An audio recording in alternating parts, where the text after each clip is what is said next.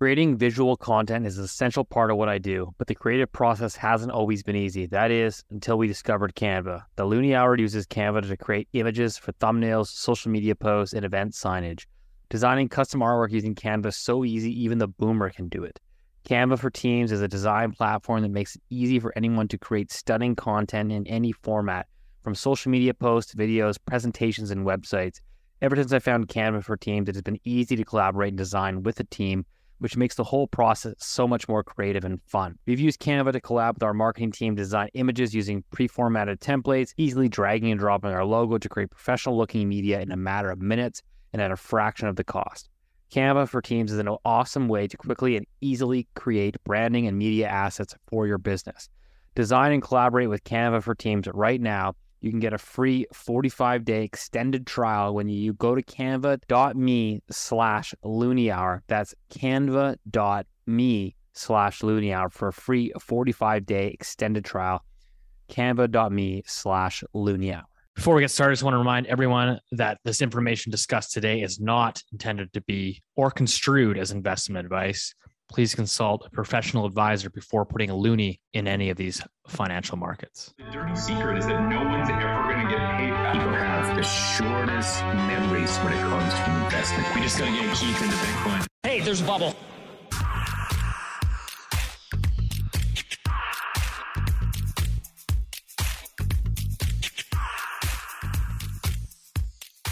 Welcome back to Looney Hour, episode 100. As always, joined by the three amigos. We got Keith Dicker, IceCap Asset Management, and Rich Diaz, the Tom Brady of Macro. Welcome back to the show, gentlemen. Boomer, we made it. We made it. You made it. So here we go, guys. Episode 100. I have a gift for you. Go on. It's going to be a boomer story. Are you ready for it? We're ready. Okay, let's go. So in our family lately, whenever anyone uses the word rap for something, I'll break into a rap. And Junior loves it. My daughter has the biggest eye roll ever. And Mrs. Icecap loves me even more because it's a lot of fun, right? It's cool. Because not every, dad can do that. So anyway, I'm at Starbucks earlier today getting a lemon loaf. And anyway, I'm there, and the lady in front of me, she orders a wrap. She said, "I'll have a wrap, please." And I look at her and I said, "Did you say wrap?" So then I said, "I woke up, I got out of bed, I dragged a comb across my head, I went downstairs and drank a cup." And that's a wrap. No. Oh my God, that was the worst. You did that at a public Starbucks? That's it, guys. That's how you keep things going in life. You have to be Keith, you look pretty good though for a guy that pile drives a lemon loaf every day. Yeah, I know. Thanks. It's in my genes. Rich, what's up? 100 for you? Jesus, I have absolutely nowhere near the story that you just eviscerated our ears with. Not a great week, man. It was Labor Day. I went to a wedding. Shout out to Evan, somebody who we shouted out on the show. I was actually. Did you flirt? Did you flirt with the bride? I flirted with the bride. I flirted with the groom. I danced for hours and hours. It was great. At like 2:00 in the morning, I was standing outside waiting for my Uber, and I was spotted by somebody who actually listens to the Looney Hour. So I figured I'd give him a shout, Esteban, which was pretty cool. And he took a selfie. I'm always quite honored to that. And that was nice. And then on Monday, I spent the day working with Pascal and Kevin, who are two fellas from up north, and they beat the crap out of me. They cut down like, I think 10 or 15 trees on my land. And my goodness, is that hard work. I could barely keep up by the end. And you get a permit for those tree cuts? No, I did not don't tell anybody. I did not get a permit for those. No, most of them were dead, to be fair. Most of them were dead. Some of them were dangerous. Apparently, I had been camping underneath a tree that was totally rotten. So that was a bit sketch, but it was a great weekend, man. And now it's the 100th episode. Wow, we haven't missed 1 week, which is incredible. So yeah, shout out to Esteban and Kevin and Pascal and Evan, all these people who listened to us, and Yeah, let's kick it off. Let's go. Lots of good stuff. 100 episodes. We're supposed to have a special guest, but I think he got nervous. I think once we told him it was the 100th episode, I got a sense of panic, and so we're gonna do it live. So, we had the BOC announcement this week. I think was it 2 days yesterday, and as expected, Keith. Myself, no rate hike. Rich, you're wrong. So I believe you got a Twinkie for us here. I do have a Twinkie for us. I will eat it. I was wrong. Go ahead. I have lots of comments though. Yeah, it was kind of a boring presser. Well, there was no presser. So Tiff Macklem is actually doing a speech today in Calgary. It's Thursday, the day that we're recording. So he's in there in Calgary. Good thing is about Calgary, nobody recognizes him there, so he should be safe. But and the presser's at the lawn bowling club, correct? Yeah, it's at the lawn bowling club. He's a couple of weeks late, but there might be some leftover booze there if he searches the cupboards. Yeah, that's right. But we had the three premiers, of course. I think he was really feeling the heat. Remember we talked about it last week. You had David Eby of BC penning a note to not raise rates. And then I think a day later, you had Doug Ford over in Ontario, and whoever the guy is in Newfoundland, Keith. David Fury. Fury. Yeah. Those people should be embarrassed, by the way, for making that public, but carry on. Well, I mean, it's certainly. Yeah, but it's political deflection. I mean, that's what you do. You deflect and pivot and move away and, Muhammad Ali, and then you get a chance to do something about it. But if I'm a premier, I'm going to blame someone, but never myself. That's true. How's that? I'm starting to like it. Rich chowing down on the Twinkie. That's pretty good. It looks like a good one. Two of the premiers, though, that are like, I would argue, the most susceptible to interest rates, right? Like BC, Ontario, two markets that are heavily dependent on interest rate sensitive housing, and all the spinoff that comes from that. So certainly they're feeling the pinch. Yeah, it doesn't matter though. They shouldn't have said anything. Do you remember just a couple of months ago, everybody was giving Pierre Poilievre shit because he said Tiff Macklem something, you know what I mean? And said he should be fired. He was rightly derided. I remember that this is an independent technocrat, and everybody knows how we feel about the guy, so we don't have to belabor that point. But I think it's embarrassing. It's a banana republic stuff for premiers and politicians to come out and say that they should do this or that or anyone. I think Christina Freeland also made some comments about it, but that's not what we're here to talk about. Well, we can kind of comment on her. What were her comments? Like which side of the fence was she on? I mean, it was a very slow, like, again, there was no presser, right? So there wasn't a whole lot of things to parse. We just had some commentary from the federal government. So Christopher Freeland, after the hold, came out and said that it was, a nice welcome relief for Canadians, and quote, "My number one priority is to use all the tools at my disposal and to work with partners at other levels of government across Canada to ensure that interest rates can come down as soon as possible." My God, who writes that stuff? So in the Bank of Canada's defense, I think we've talked about this before. In a normal functioning cycle, they would have crushed. The economy would have collapsed already. That's what would have happened. However, you have all the deficit spending by not only Ottawa, but by the provinces as well. I mean, that's happening. And then on top of that, you have the population growth that's coming in, which seemingly no one can count. But Rich did spy it when he was out there, for sure. But like that, but those two moves are completely overwhelming everything the Bank of Canada is doing. And then for the provinces as well as Ottawa to come out and critique the Bank of Canada for raising rates to try to offset all the bad doings they've done. It's a little, what would you call it, Rich? I call it rich. It's a bit rich. Well, can I jump in there, Keith? Because I thought the population thing was really interesting, right? So I've had to eat a Twinkie, and now I think I have, diabetes or something. But I think what was interesting, so I know there wasn't a presser, so I went and did a little digging. And I thought, well, what stood out to me, a couple of things, if you don't mind, boys, is one, that they didn't mention population growth in the comments. So this is the first time in 3 months. So in March 2023, there was no mention of population growth. In April, they said strong population gains are adding to the labor supply, supporting employment growth and boosting aggregate consumption. We've talked about that. In June, they said consumption growth was surprisingly strong, broad-based, even after accounting for the boost from population gains. In July, strong population growth from immigration is adding to demand and supply.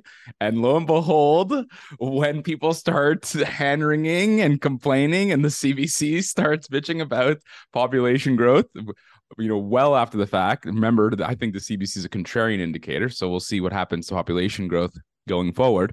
But lo and behold, in September, not one mention of population growth, which I thought was really interesting. And I don't know, I just thought that was really fun. And yeah, so there you go, Keith. I think it's over now. Population growth is no longer a thing, apparently. It sounds like Rich needs my tinfoil hat today. No, come on. Sounds like you're implying something. No, however, I think your apps. I didn't realize this because I didn't read through the minutes or whatever they had. I'll admit it. I was busy doing something else, but that was left out on purpose. It wasn't. Oh man, we forgot to mention it this time. They've clearly heard it from a number of different people who pay their checks to say, hey, you got to cut that out. And that's the way the world works, guys. It's not a nice, easy, smooth. Let's always do the best for everything. Sorry to interrupt the show. Just want to let you know this episode is sponsored by Addy. Addy is an online investment platform that enables everyone to invest in institutional-grade commercial real estate. They're the largest real estate crowdfunding platform in Canada. You can invest as little as $1 to start. I've personally invested in several properties on the platform, and they'll be launching a new property shortly. The next one is 20 townhouses in Calgary that are fully rented out or ready to go. Addy is free for investors to invest, but they also have the Addy One membership that gives a handful of benefits, including advanced access to properties, exclusive events, and more. Loonie Hour listeners can use the promo code LoonieHour for their first year free on the Addy One membership. We've talked about the StatsCan, random number generator, which is basically the employment figures and how volatile they are in Canada. There's a good article here that was published a few days ago, highlighting the discrepancy, right? If we're missing about 1 million temporary residents from official figures. What does that do to the labor market numbers, and how many of these, how many temporary foreign workers are we undercounting in Canada, for example, and what does that do to the data? And so there's a lot of clout right now, I think, about the economy. You can imagine, again, if you're Tiff Macklem trying to navigate this, you don't even have really, how accurate is your data? Geez, are we I can't believe it, on the 100th episode that we're pouring our hearts out for Tiff Macklem. I'm very surprised that that's where we ended up. We've really come full circle. Yeah, we've really come full circle. Can I add a couple more things that I noticed on the presser? Because I instead of doing my job, I was actually just reading this apparently. Which is something else we talked about and I thought was important, which was inflation expectations. So inflation is the rate of change of CPI, which is the consumer basket, right or wrong, whatever, that's what it is. And then there's something called inflation expectations, and you can calculate those based on bond prices, or you can do survey stuff. But what I thought was really interesting, which they reiterated twice, I think, in that, very short note, it was a shorter press statement than normal, is that the longer high inflation persists, the greater the risk that elevated inflation becomes entrenched. And then the other thing is the governing council remains concerned about persistence, of underlying inflation pressures. So it's funny that they paused, and I had to eat a Twinkie, sadly, but it is quite interesting that I think that I don't think they're done. Maybe they're done. Maybe they're not done. But I think that they're worried about inflation expectations, and they're worried that this is an entrenched issue going forward. So do you think they pause, or are they? I don't want to eat another Twinkie. I don't know what the answer. I don't know. I mean, I have my own thought which way it's going to go. I don't want to eat another Twinkie, so I'm going to refrain from making any statements. Keith, what are your thoughts?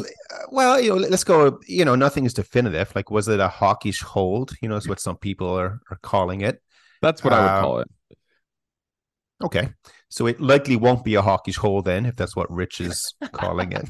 Ouch.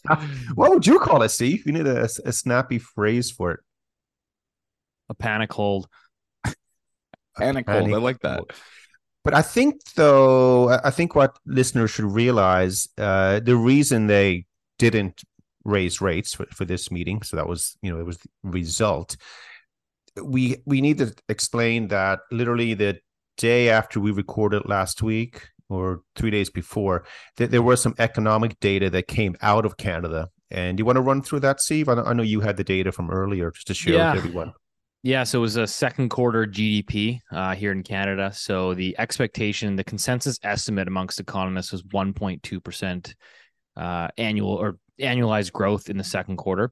The Bank of Canada's own forecast was for 1.5% growth, and we ended up with negative 0.2. So the Bank of Canada missed the estimate by about 1.7%, which is, again, I would argue is not a small miss. In the economics world. So they may result from that. All of a sudden they're sitting there because they're wondering, hey, are we, again, the way you stop inflation or prices going up is by either increasing supply of everything, which the Bank of Canada has, they can't do that, of course, but then they can control the demand side. And the way you reduce demand on something, you need a recession, job losses, and all that stuff. So all of a sudden they got this data point that finally came in to say, well, after going from 0 to 500 basis points, maybe growth is starting to slow. And some people are saying, hey, maybe the recession has started. And that was sort of the pretext. That's why they did the hawkish hold. By the way, what that means by when they say a hawkish hold, it means the hold part means they didn't do anything with rates. They held stand. They stood pat. The hawkish side, it means that they said, hey, we're not going to raise rates, but we might raise them in the future. So, they're trying to, play at both sides. So my thoughts on this, do you want to talk about the recession or not? Or well, Rich, I'm kind of curious your thoughts. I mean, as a guy that's, spent a good portion of your life analyzing economic data, to have a 1.7% miss for the quarter, not like a month, but for the quarter, how much weight do you put into that? Like, that seems like a pretty large miss.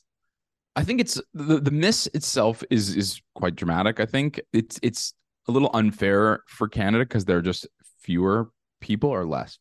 I can never remember which one.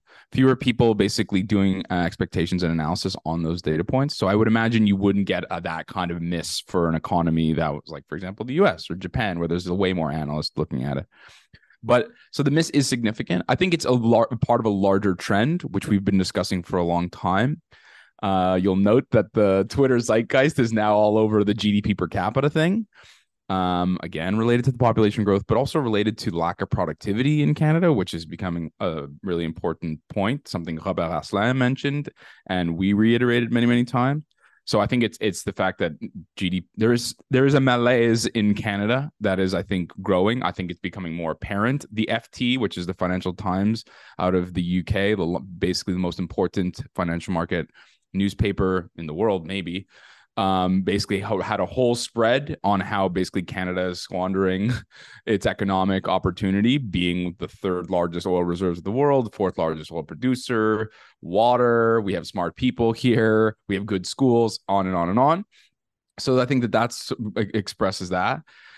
Just on the release itself, before I pass it on, I thought that it was funny that the two sectors that did really well were real estate and renting and leasing. You'll be happy to know. And the public sector, which is also really funny. And you'll say, Rich, that doesn't square. That just we can get into that, but that doesn't really square for me. Anecdotally, and I know. I don't want to overemphasize just one data point, but I just think it's kind of ironic and funny that the two were public sector and real estate rental and leasing, and you can look this up for yourself. All the industries are split up into agriculture, mining, construction, blah blah blah. I think there's like 12 or 13 of them, and the two ones that contributed the most to GDP, one was public sector, And yours, Steve. There you go. From all these people coming into the city. So It's there always you a go. bull market in real estate. That's right. Those are two. And there's a bull market in government jobs as Yeah, well, that's right? And of course, this is like ass slapping funny, right? Well, I'm just teasing, obviously, because of but it is everything. true. However, it's also extremely important to appreciate, because if the economy is weak, the only thing that's strong is effectively one market that's been driven by a number of factors, which is the real estate world, and then the other one is government spending and jobs. That tells me as an investor, when does it happen? By the way, maybe a suggestion to fix all the the bad data and stuff. You take the extra million who've come in and turn them all into statisticians and stuff like that, Rich. I'd settle for construction workers or doctors, maybe. Or Well, last week we should hire more data people. However, let's go back to the important point here. Is Canada in a recession now or not? This is going to have a big impact coming up. Even though the numbers might suggest that we are getting closer to that point, that ain't a recession. What we just experienced, that's nothing. That's a blip. This can be revised away by next month. I mean, it's not a big deal. Maybe when the new numbers come out, it'll be closer to what what the Bank of Canada was expecting, and the private sector and so forth. So again, if we get a recession, we're going to feel it. You're really going to see it, and we haven't had that yet. So I want to talk about two roads that we may take coming up with the inflation story and the economy and stuff. One is that, hey, it's not a bad thing what happens. So the one that's not a bad thing is that if we do get a hard recession, so it's not this like subtle like minus 0.2 or something. Say the economy grows, -1 to -2.5, like, which would rip the soul out of a lot of people that rely on the economy to live. And if that happens, I say it's not a bad thing. And I'm not being mean about it, but that's the way a normal economic cycle should work. You get growth, and then you slow down. You have a recession, which will clean up all the excesses, and then you start again. If that happens, deflation or disinflation, right? That's the better word, maybe, Rich. That comes in, if prices come under control, it's not a bad thing. I think it would just slap the Canadian dollar around significantly, and it's not going to be a good financial outcome. But that's the one that I expect we're headed towards, and it hasn't happened yet. The other outcome, this is where you can get your tinfoil hat back for me, Rich. And it has nothing to do with what we talked about yet, but I will introduce the concept, and we'll see how this starts to play out. Guess what season has just started up again? Who's ball? Ice hockey? No and no. Football. Well, yes and yes. Yes and yes, Football. but not what I'm referring to. COVID season has now started up again. Here we go. So here you go. It's important though, because I'm starting to see the policy response already down in the US. There are certain states and schools are starting to mask up again. The White House is starting to put masks on. And I think right now in Ottawa, the current policy from a health perspective will be the same as before. And if we go the same as before, which is, it does involve shutdowns and, staying home for 5 days if you're sick and all this stuff, that's going to put us right back into a similar situation we had in 2020. It may not be as severe, but it's a different environment in that, once again, because the way Ottawa is structured right now. So the Liberals and NDPs, the coalition, basically, they are declining in polls. That's what's happening. So one way you offset that is to spend money. So I can see even more money being spent by Ottawa to help people out by staying home and all that stuff again. We're not there yet, but if that situation happens, we're going to have inflation coming roaring back again. not just in Canada, but for the Americans in Europe and elsewhere. So let's put that I mean, we say got a to hope small they're not probability. that dumb. Obviously, we got to hope. Well, I would imagine, I would hope that, they would, the whole world's looking back at what the policy response was at that time, and they would conclude that, hey, some things were good, but a lot of it was probably not right. So again, my fear is that they use the exact same playbook again. And because of the way things are moving politically in Canada, I could absolutely see Ottawa doing the same again to dish out even more money, stay at home and everything. Again, the probability of this happening right now, I'm just going to pick a number there, but I say it's probably 10%, but it's no longer zero. We're starting to go down that path. Yeah, no, I think that's Yeah. fair. I think just to kind of circle back on your point on possible outcomes, recession in Canada, I will say this. I'm becoming, and I talked about it a little bit at the live event in Vancouver, but I'm becoming increasingly concerned around the housing market, and I think there's a whole host of possibilities. So like keep in mind this is not, set in stone, but I really think like the higher the interest rates are for longer, the more challenges that we're going to have. And this is a lot of it based on just conversations that I'm having with people. A lot of the times I get random people calling, emailing, asking for advice. Here's my situation. And so you get a whole flurry of sort of anecdotes that come in. And one of the ones that I continue to sort of watch is people that are coming up that they're either on variable rate mortgages or their mortgage is coming up for renewal. And for most people, for a lot of people, this is a tripling in your mortgage rate. It's not a doubling. For most people, it's a tripling. And yes, it's from a very low base, but a tripling is a tripling, right? So it's irrelevant. And so, I had a conversation last week with a person that calls me out of the blue and says, hey, this is my situation. I've got this rental property in Vancouver. It's on variable rate mortgage, bought it 4 or 5 years ago. Variable rate mortgage is going up, can't raise the rent. So now losing $1,500 a month in negative cash flow, $1,500 a month. So say, no, hey, maybe the tenant will move out and then I can get like, a higher rent, and market rent would mean I probably about $1,000 in the red, which is like, okay, well, it's still really, really bad. So I price it out and say, okay, well, I can sell you for this price. And so net of all the fees and everything, you're going to break even. So I can get you out.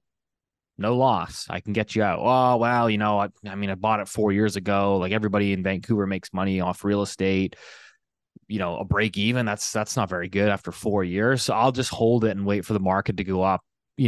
Let's circle back in a year or two. And I'm like, oh gosh, like, a year or two. I mean, if anything, I'd argue that there's likely a stronger case to be made for lower prices 12 months from now than higher prices. But again, some people can't necessarily be convinced. They've made up their own mind. So I think that's one scenario, right, where someone's willing to lose $1,000, $1,500 a month. And how long can you do that? Like, and I think what you see is people kind of hold out, hope for a better future, 6 months, 8 months, 12 months from now. And eventually they just go, you know what, I can't take this anymore. And they sort of, ultimately a lot of times I think people sell in the lows. And so I'm hearing a lot more of those conversations. I just had a chatting with a colleague, and he's saying, he had a call with one of his clients. Renewals coming early October. Payments going from $2,800 per month to $5,150. $2,800 to $5,150. So we got to sell. And so I just think there's a potential catalyst here where over the last 12 months, we've been sort of bailed out by incredibly low listings, low inventory, people sort of pushing it out, hoping rates are going to come down. And they haven't come down. In fact, they've actually gone up, and the rates have been a lot stickier than I think everyone was hoping or wanting to believe. And so I do think that we're going to see a lot more distressed sales over the next, 6 to 12 months, I think, as people sort of slowly come to the realize, like, there was an article today, CBC News, person's talking about a home that they bought in Greater Vancouver. Their payment is going from, so they bought 2 years ago when interest rates were rock bottoms on a variable rate mortgage. They bought a suburban house in Greater Vancouver. Their monthly payment is going from $2,700 a month to $6,300. Ouch. It's just they're done. They're done. No one. I mean, but if you read the article, they say, well, we're just going to start cutting everywhere else, and if we have to sell the house, we'll do that, but that's like the last resort, right? And so that's what I'm saying. It's like this person's probably going to get through another 6, 12, 10 months, whatever it is. But at some point, it's just like, where are you coming up with an extra $3,000 of disposable after-tax income? It's just not sustainable.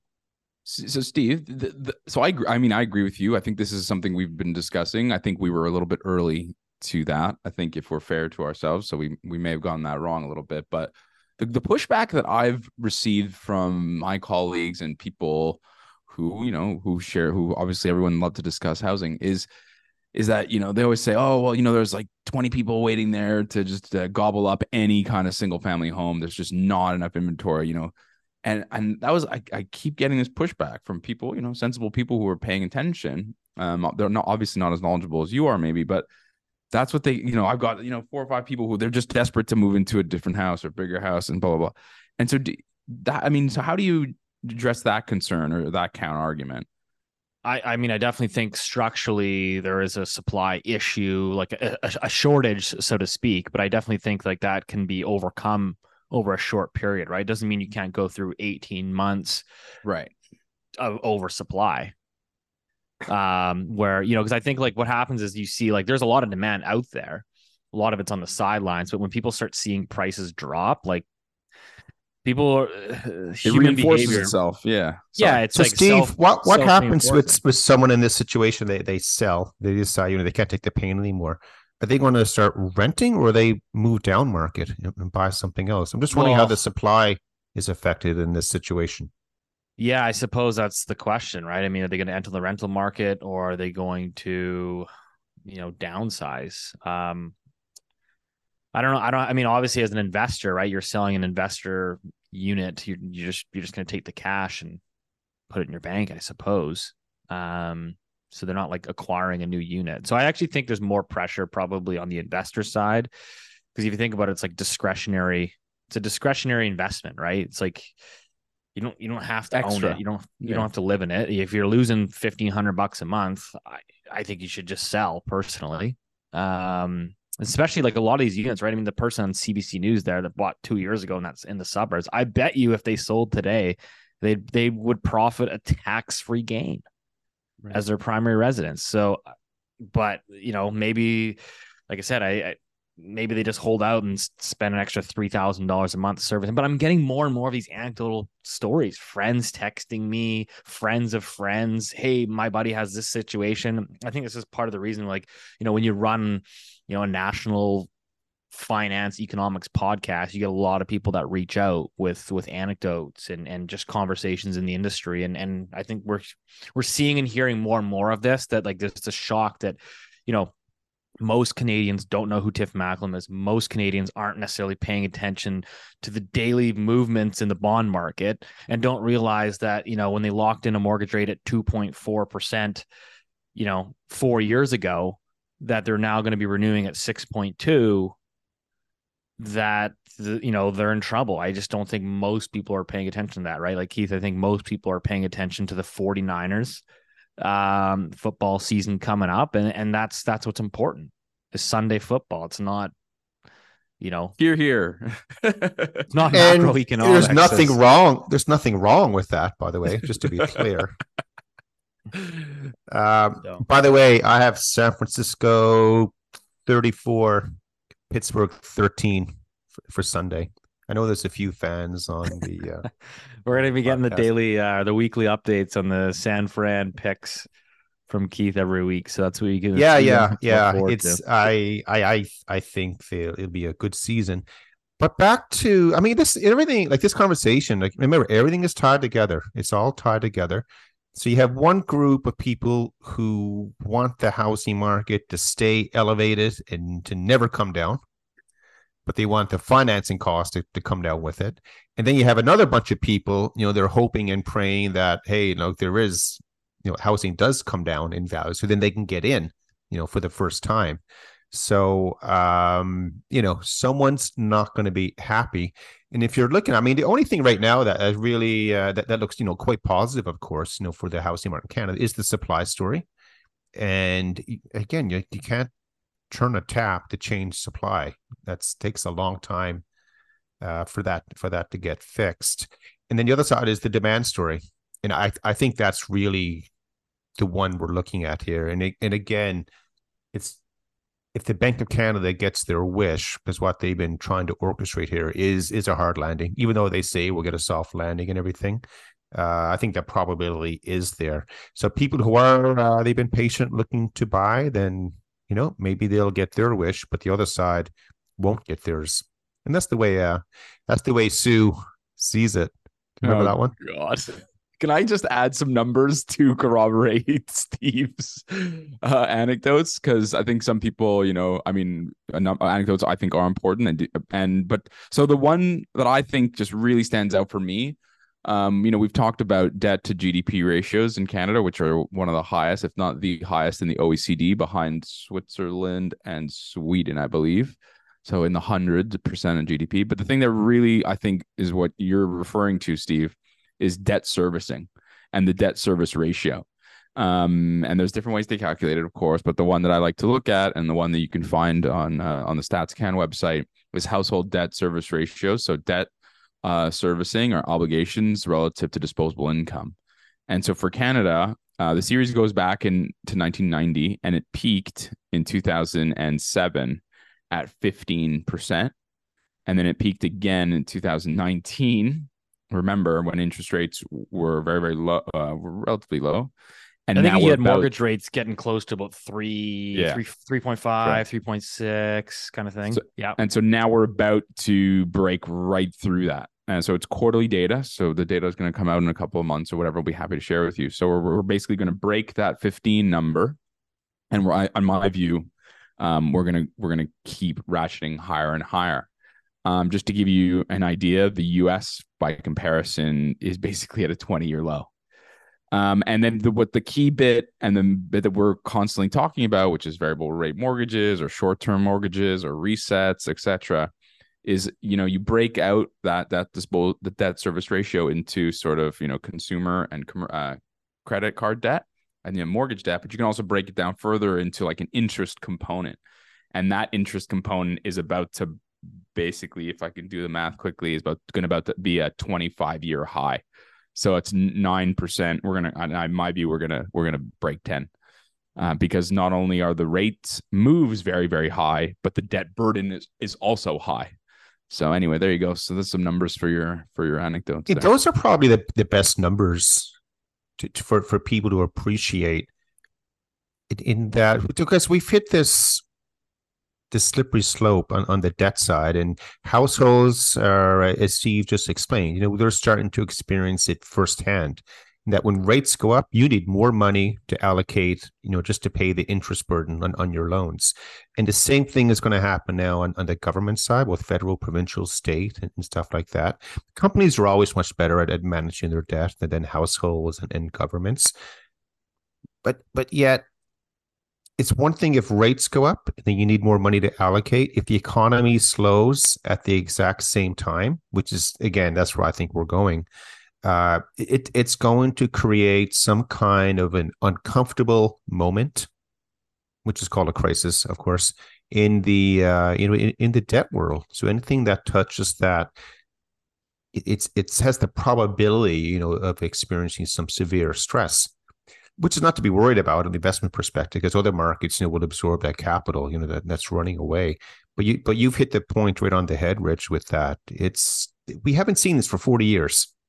No one has seen it. So no one is prepared for it. Can I just jump in just to add one more thing? Sorry, before we go on, which is, and the reason the Bank of Canada is particularly screwed is because let's say, that we do get into recession and the Bank of Canada goes, oh, okay, demand is, and then it starts to lower interest rates. Well, because our fiscal position is poor and our productivity is poor, the currency will feel the brunt of that, which will put excess pressure on inflation. And so, which will also hurt the economy in a different way than what we've experienced. And so it is connected. And yes, I understand it is circular, but that's the jam they're in. And the jam is they can't lower interest rates because of the other issues that are impinging on currency or fiscal stuff or productivity and stuff. And that's why I think they're going to keep interest rates higher for longer. And we are going to feel this pain. And I don't think, famous last words, I don't think we'll get bailed out the way we have in previous cycles, where when things go badly, they just cut interest rates and everybody piles back into their favorite assets. I think, forgive me for this, I think this time is a bit different. Keith, I'm kind of curious. What's the your favorite rebuttal on that? Yeah, I do. What's the favorite market though? Is it housing or... Yeah, of course. Yeah, of course. What else is there? Yeah, I know. Yeah. Rich is somewhat right. My view is a little bit different in that I think if I know that once Canada does go into recession, because again, that's just the way the cycle works, I think the rest of the world is going to be going into recession at the exact same time. So maybe there's, one or two quarters may be different. So I think the opportunity is there for all central banks. Again, they're all in sync. So they all raise rates at the same time. I can see them all cutting rates again at the same time. I think the only way Canada has this isolated story is if there's, for example, a crisis in the energy sector, and it's boom and bust. So that happens every 5 years, basically. Or we do get this sort of housing correction, which hits the broad economy. But if that happens, it means it's also happening in Australia and the UK. And it is happening there. Yeah. So I don't think Canada is going to have this isolated moment of risk. Yeah, I think fair. The moment of risk will be coordinated with everyone else. And if that's happening, it causes the US dollar just fly. It's going to go off the charts. So that's the kind of stuff that we're looking at. What else are you looking at? I was going to say fly, Eagles fly. We're staying with the NFL. You're a 49ers fan. Yeah, of course I am. But every team has like cool stuff, they could do, But well, except for the Patriots. But it is a fun analogy. Anyways, Steve, what are you thinking there, Steve? Well, just in terms of, we've kind of highlighted a lot of the macro risks for Canada, the concerns around housing, high levels of indebtedness. What else are we looking at in the macro world? What's kind of caught your eye in the last little while? I know we've been kind of watching oil. We've been watching oil and energy here. You go ahead, Keith. Okay. So that's I think the story continues. I mean, we brought it up a few weeks ago. We talked about China, of course, and Japan. Those stories have not gotten any better. So that hasn't changed. I think the one that's really starting to accelerate now as well is it is how weak the European economy is, specifically in Germany. So for Germany to be weak, I mean that. Again, you have to be able to see the world from a global perspective. That reconciles with China being weak, right? Because China is, they like the Mercedes and stuff like that. Well, what else do they make in Germany? Their supply chains are linked together. Anyway, I didn't know that. No, I'm just joking. But you see what I mean? Like that's happening. I think the energy story, it's moving along the way that we thought it would. So I mean, so we're making money there, but there hasn't been this big change, since we've been bringing this up over the last few weeks. If anything, we just continue to sort of, slope and roll over. Does that make sense? Slope and roll over. Slope and rolling over. Trending lower. It's trending lower. What do you think? Rich? I was going to say the positive things that I see are the U.S. consumer. Yes, there's some cracks there. We've talked about delinquency rates for the auto sector and delinquency rates for the credit cards, which have started to really ratchet higher and higher. But because of some similar supply dynamics in the housing sector, people basically stuck in their homes, house prices have started to creep back higher. Got the wealth effect from like a relatively strong strong stock market. The ISM services, which came out last week. We've talked about, my favorite, or this week or last week. Shit, I forgot. Anyway, so it came out basically, and it showed an improvement in the willingness to employ people. Sorry, it was yesterday. Excuse me. So ISM services, which is, the US is 75% roughly services and 25% manufacturing, more or less. And so that's shown sort of an improvement, and that was on the employment side and the prices side and the new order side. So yeah, I'd say on the positives. By the way, that number, the consumer makes up 70% of the economy. I mean, it's not quite right, because what's wrong with it? And again, this is like splitting the hairs that have already been split. I love it. I love minutia. Go for it. They've been, someone backed up over them a few times. But that includes healthcare spending. Right. So all the money that goes into healthcare, it's not really consumer spending, so to speak. Right. Consumer spending is, like buying a bag of chips and going to Old Navy, the kind of stuff that I do. But it's just an aside. It doesn't change I thought you were going to anything. be even more. I thought you were going to be even more pedantic than that, because you could what is a service and what's manufacturing? Is making a pizza manufacturing, or is it services, and why not? My old boss Luca Paolini, shout out to him. He and I had a full argument as to what defines services and manufacturing. You're right, Keith. There's a load. It's it blurred. The lines get blurred, but. I think making a pizza is an art, by the way. It's not a process. Well, at I think all. it's manufacturing. Boo. Anyway, there you go. Big pizza guy. But there are some differences in the Canada-US housing market, Rich. Obviously, on the supply side, which we talked about in this episode, is I don't think you have to worry about cash flow negative investors per se as much in the US, or no.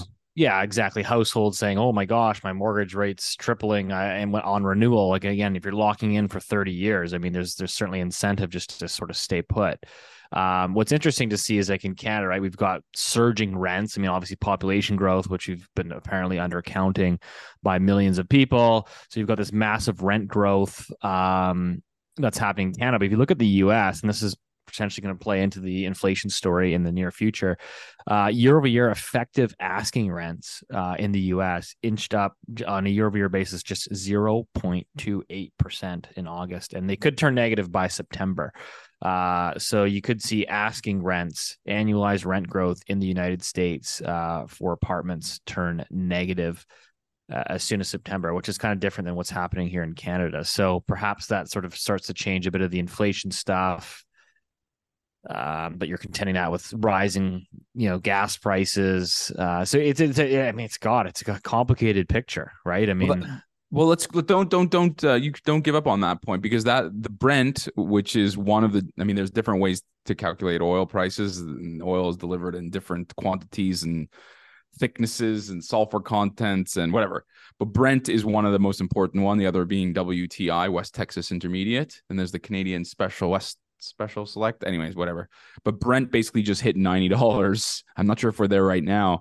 So that inflation thing, Steve, based purely on energy, is going to be really interesting going over the next few months. So yeah, let's keep that to mind as we go, towards the end of the year. So by the way, Brent is that's the European measure. Sorry. Yeah. So no one worries about that. It is the WTI, the West Texas Intermediary. That's wrong. First of all, everyone cares about Brent. Anyways, they care about both of them. It's WCS, Western Canadian Select, is the Canadian version. But ours is the Canadian Select trades at a massive discount to where it should be, because we don't have pipelines and we can't get the oil to where it needs to be, which is the refineries in the United States. And that's because Canada has a high sulfur content, and you need a high sulfur content to mix with the light sweet crude out of America in order to produce all the wonderful products and fuel oils that we use every day. Anyway, sorry, I'll bite my tongue now. Right. As a segue into Europe, the ECB has their meeting. Okay. Next week, Thursday, and the Yanks are out. I think it's September 20th for the Americans, so a couple of weeks from now. So right now, the expectation is that the Europeans are done. They're done raising rates. So that will be a live meeting next week. If they do raise rates, it will not be expected, and euro will just fly on the news if that happens. So I suspect next week for Europe, the ECB, it'll be like the Canadians. It'll be, what do we call it, Steve? What was it? Economic The hawkish hold, right? panic pause. The panic. I like that one better. Yeah, me Actually, too. the panic pause. I like that one. I think they have the button there, like the panic. But what about the But we have. political pause? Hmm? I mean, I think if you're the BOC, you got to hit the panic pause. Seeing GDP contract like that, way off your estimates. But I think I'm we should go. surprised they haven't quit. Honestly, it's hopeless. But again, let's stick with the Europeans, because that is the big market mover next week. I mean, like, Canada's done. So actually, Canada, I think we have we have employment data. Is it tomorrow, Rich?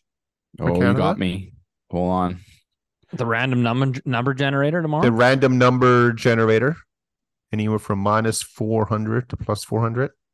Yeah, but tomorrow we got building permits and IV PMIs. I don't see the employment numbers from Canada come out tomorrow. Maybe I got it wrong. Hey, how much Anyways. stock do you guys put into this Central Bank of Poland surprising cutting rate is 75 bips? Sorry, guys, it's the 8th.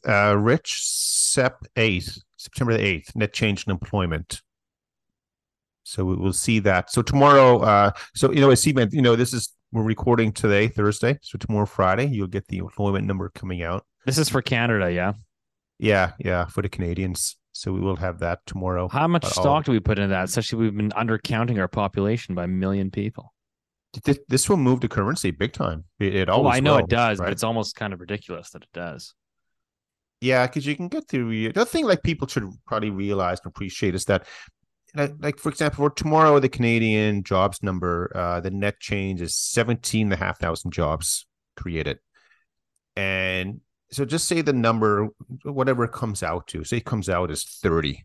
It's like, holy smokes, that was a huge beat. But if you want to be a proper analyst, you got to look back and say, what did they revise here?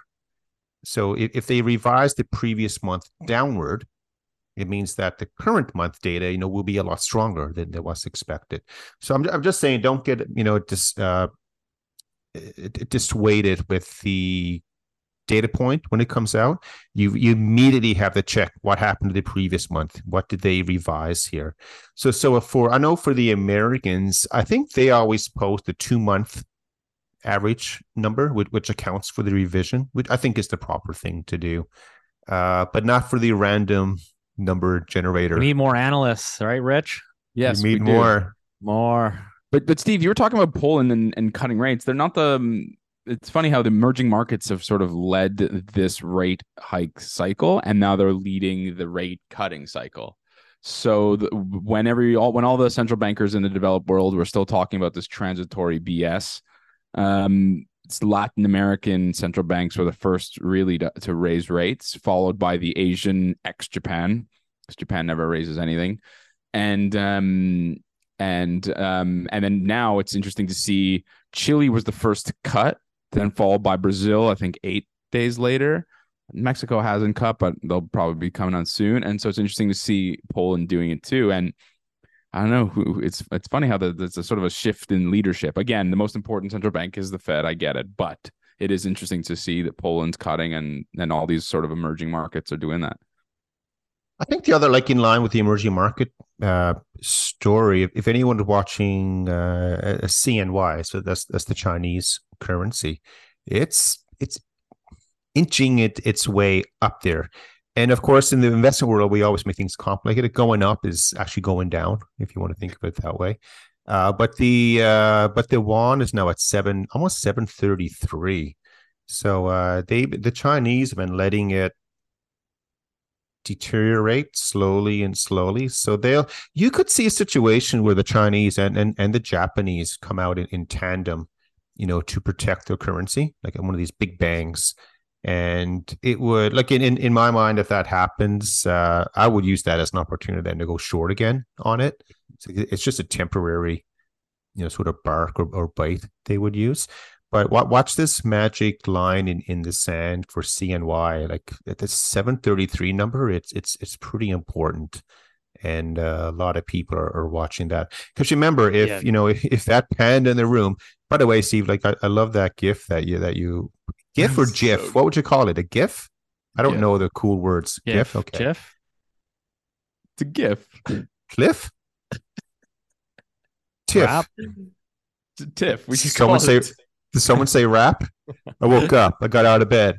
Oh no. No. No, that panda is hilarious, by the way. But yeah, he goes in, he just cleans house. But if that would happen, Canadians that don't like inflation, they'll be happy with it. They won't be happy with losing their job, but at least the things won't be as expensive anymore. At least you can renew your mortgage at a lower rate. It's not a one-way street, guys, or even a two-way street.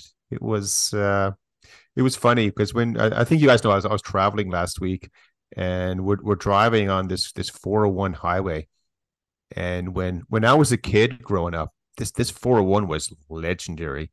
You start hearing the story. It's like 4 lanes, and where I grew up, we had 1 lane. That was it. Like there was no line in the middle of the road either. Every car just drove on it, and then all of a sudden it grew to 6 lanes and 8. It was unbelievable. So we come back from this trip, and I say to Mrs. Icecap's mother, so my mother-in-law, I said, we were on the 401. And immediately she turned to me and she said, how many lanes were there? I said, it was 8 lanes going to one direction. That's a good story. And she said, well, what did you do? I said, you just stay in the middle one and hope for the best. I said, they're going all around you. And I don't know why I talked about the 401. But That's a good story, though. I think it was better than the rap. I think we were talking about the dilemma, which is basically people get to pick between job losses or higher interest rates. You pick.